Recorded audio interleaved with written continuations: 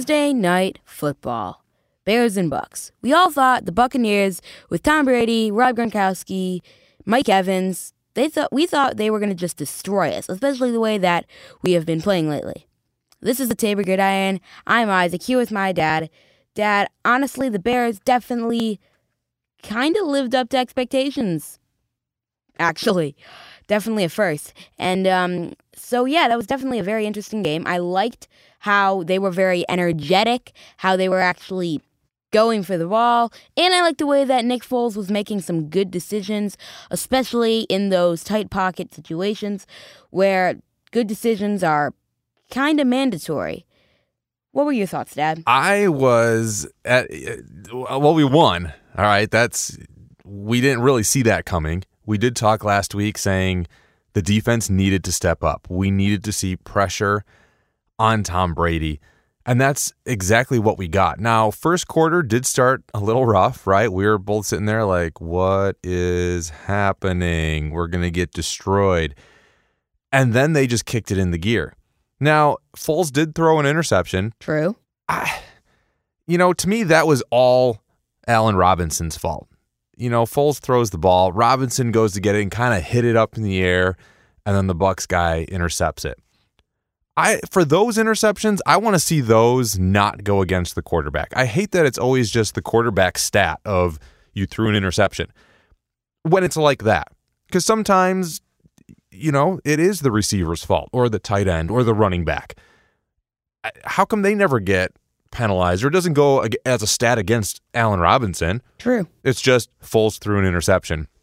So I see it all the time with every quarterback. I don't know. It'd be kind of cool to change that rule, or kind of have to go, was it really Foles throwing an interception, or did this quarterback really throw the interception, or were other things in play? I don't know. Does it really matter at the stat? But kind of, because you look at it and go, it affects quarterback rating. It affects long-term stats of you threw X amount of touchdowns and so many interceptions. I don't know. That's just me. Okay, Tom Brady was getting hit. And it was actually, I'm a Tom Brady fan. We like Tom Brady, Isaac, as far as he's an elite quarterback. Definitely good at what he does for the last 20-something odd years. But it was fun to see the defense stepping up, getting pressure, getting sacks. Khalil Mack, we're seeing his name, we're hearing his name. He's making plays. That was a lot of fun to finally see the defense. And then, oh man, I wish I could have been on the field to hear Kyle Fuller's hit and the fumble that he caused. I mean, this was just textbook tackling. Fuller lowers his shoulder direct into the chest, of the Bucs guy. He loses the ball. Bears recover the fumble. But it was such a huge hit, such a pivotal point in the game, and it was just well done by Fuller. Definitely. I think that, and the nice thing is a lot of these defensive players are often doing illegal tackles when the helmet is hitting the body and etc. But he actually took the time and analyzed how to do a proper tackle, which still keeping it very hard and causing a fumble. And so that was really impressive to see him actually make a tackle without getting a penalty. I think the other coaches need to pull that highlight reel and show their players and go, hey, this is what we need. You want to hit hard? You want to get a big hit in the game? Look at this. Look how this was done. I mean, it was all split second, boom, boom. But Fuller clearly knew that he couldn't lead with his helmet. You can see him kind of squat, bend his legs down a little bit, shoulder into the chest. It was just so well done. Hats off. Fuller has been playing lights out week in and week out, and that's been underrated, and he definitely has been a highlight for that Bears defense right now. Jimmy Graham stepping up the last couple weeks. We got a veteran tight end. Let's use him. I like that Foles likes him. The one-hand touchdown catch that he grabbed, that was pretty sweet. Yeah, definitely. And especially since he's a veteran tight end, like you said, he definitely knows how to get those good snags. Now, Bears almost lost this game. We won by 1 point, 20-19. You flip your side, on the Bucs side, even Tom Brady, that's a tough loss to lose by 1 point. Good for the Bears. If the Bears did lose, I would have been even more upset with Matt Nagy. I still am kind of a little, some of the play calling, not a big fan of. I do like the fact that Foles gave him a piece of his mind. There was a point in the game, Foles is working down the field. He goes into a no huddle. They're moving fast. I think if Foles would have been able to continue doing what he was doing, he had the defense on the ropes. People are moving fast. The defense can't substitute. I think the Bears would have been in the end zone. And all of a sudden, Matt Nagy halts everything and calls a different play, makes them huddle up. And you can look, if the look on Foles was like, what are we doing? Why are we doing this? No, you got to obey your coach. This is what's happening. It ends up backfiring on them. I'm pretty sure on that play, Foles got a sack. They lost like 17 yards or something. It was a disaster. But I like the fact of here you have a veteran quarterback then going on the sideline and talking to Nagy going, we didn't get the exact conversation, what's going on. You're kind of just seeing what's implied in movements and some lip reading and, going, hey, this is what I'm seeing. This is what we should have been doing. Why are we doing this? When I'm seeing these guys and this is how I'm seeing the field this way. And so I like how Nagy kind of acknowledged that even in some of his press conferences going, I need to be listening to my veteran quarterback. We need to be on that same page. I think the longer that they play together, as these weeks progress, Nagy and Foles are going to get on the same page. So we're going to see some better play calling and smoother gameplay. Yeah, definitely. I feel that, as you said, they need to have some connections, and they all need to, as you said, be on the same page. Because if the coach and the quarterback and, quite frankly, the entire team aren't really on the same page, they're not going to be that efficient or even get things done. Because as you saw with multiple other teams, you need to have a good connection. Like, that's what happened with Bill O'Brien on the Texans. They didn't have a good connection, and he got out of there. And Texans won this week with their interim coach. So, I don't know. Well, who knows what that tells? Well, time will tell on all of that for sure. Tom Brady. He did struggle. You get a lot of pressure on him. It causes him to have to make poor decisions. I like, he's a veteran quarterback. I like how many times that he realizes he's about to get hit or take a sack, and so he'll just jump to the ground rather than getting hit. You might as well, right? End of the game, he has the ball. They can march down. They can get the game-winning field goal, beat the Bears. It's 4th down. Bears put pressure. Brady throws the ball. It's knocked down. Incomplete pass. Pretty much game over. And Brady's just standing there with this look on his face, holds up his 4 fingers and kind of like, don't I get a 4th down? Like, where's 4th down? And everybody's like, dude, that was 4th down. And he was like shocked. This is a veteran quarterback. Yeah, definitely. It was really disappointing.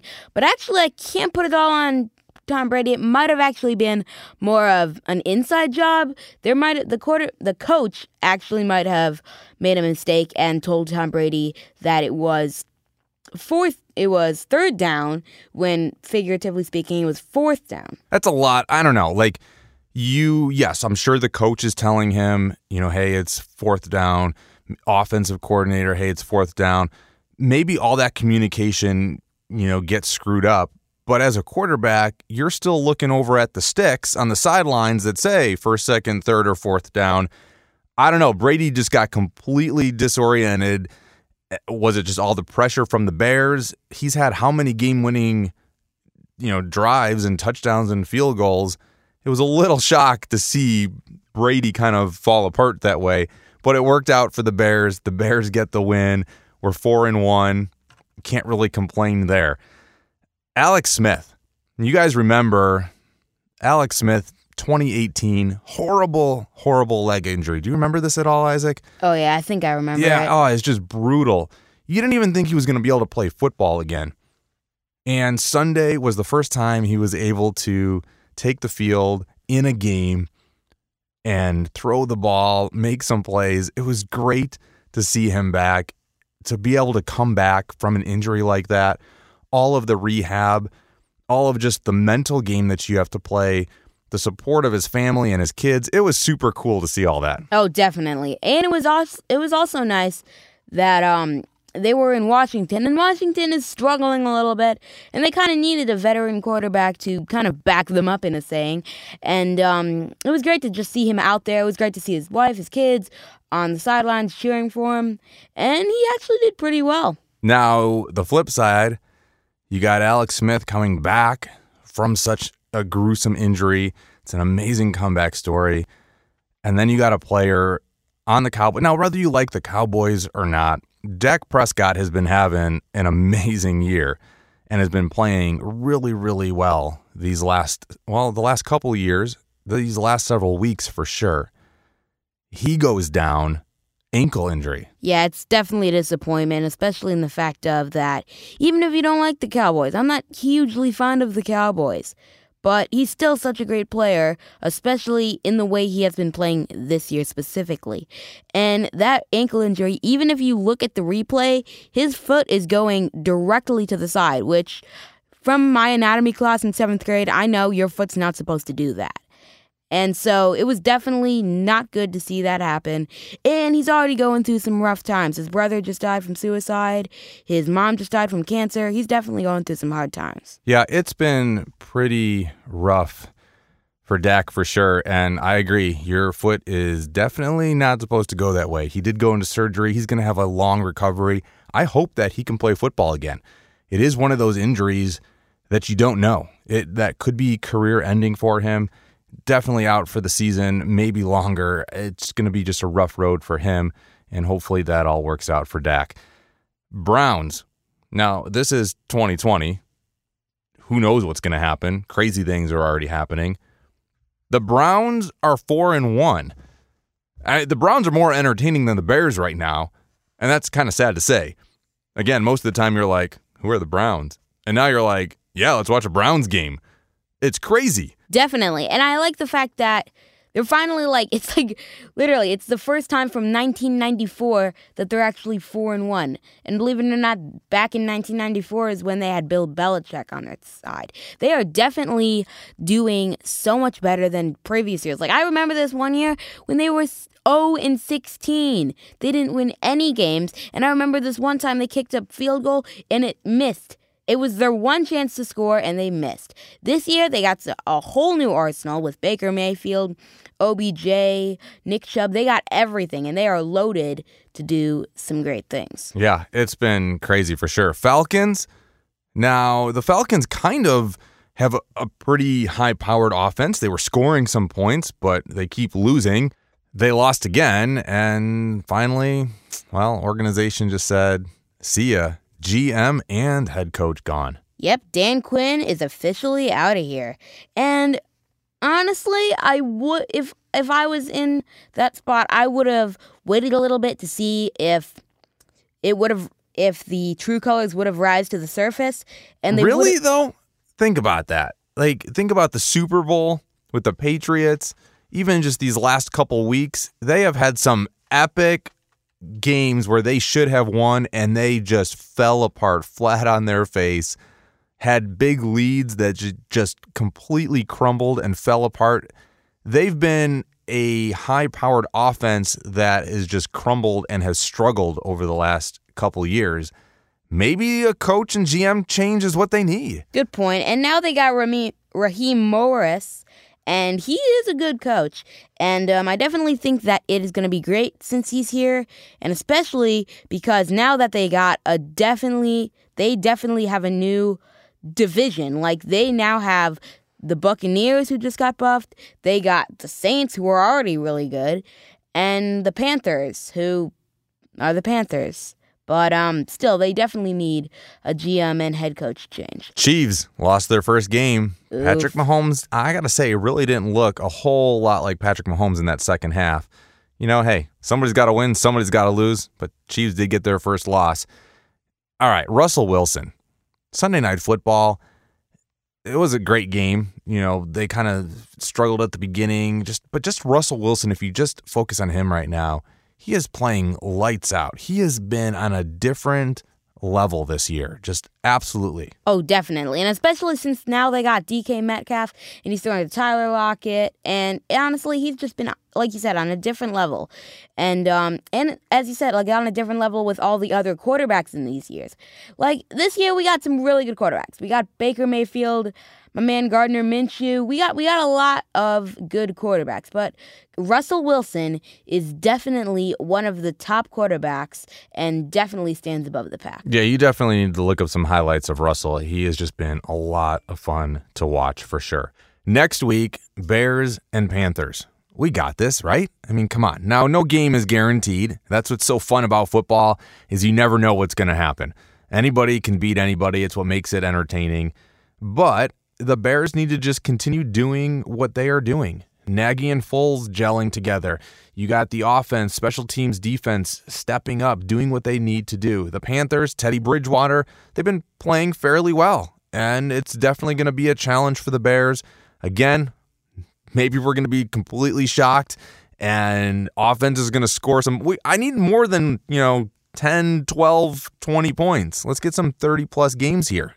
I want to see some points scored. Yeah, definitely. And especially because the Panthers aren't the most experienced team, but they are definitely a good team, and they're one of those neutral teams. I wouldn't say they're overpowered, but I wouldn't say they're completely in the dumps. They are definitely a team that is a formidable opponent, and the Bears aren't completely blown out, but it's not going to be a blowout for the Bears. We're going to find out. We'll talk next week. Bears, Panthers. See ya.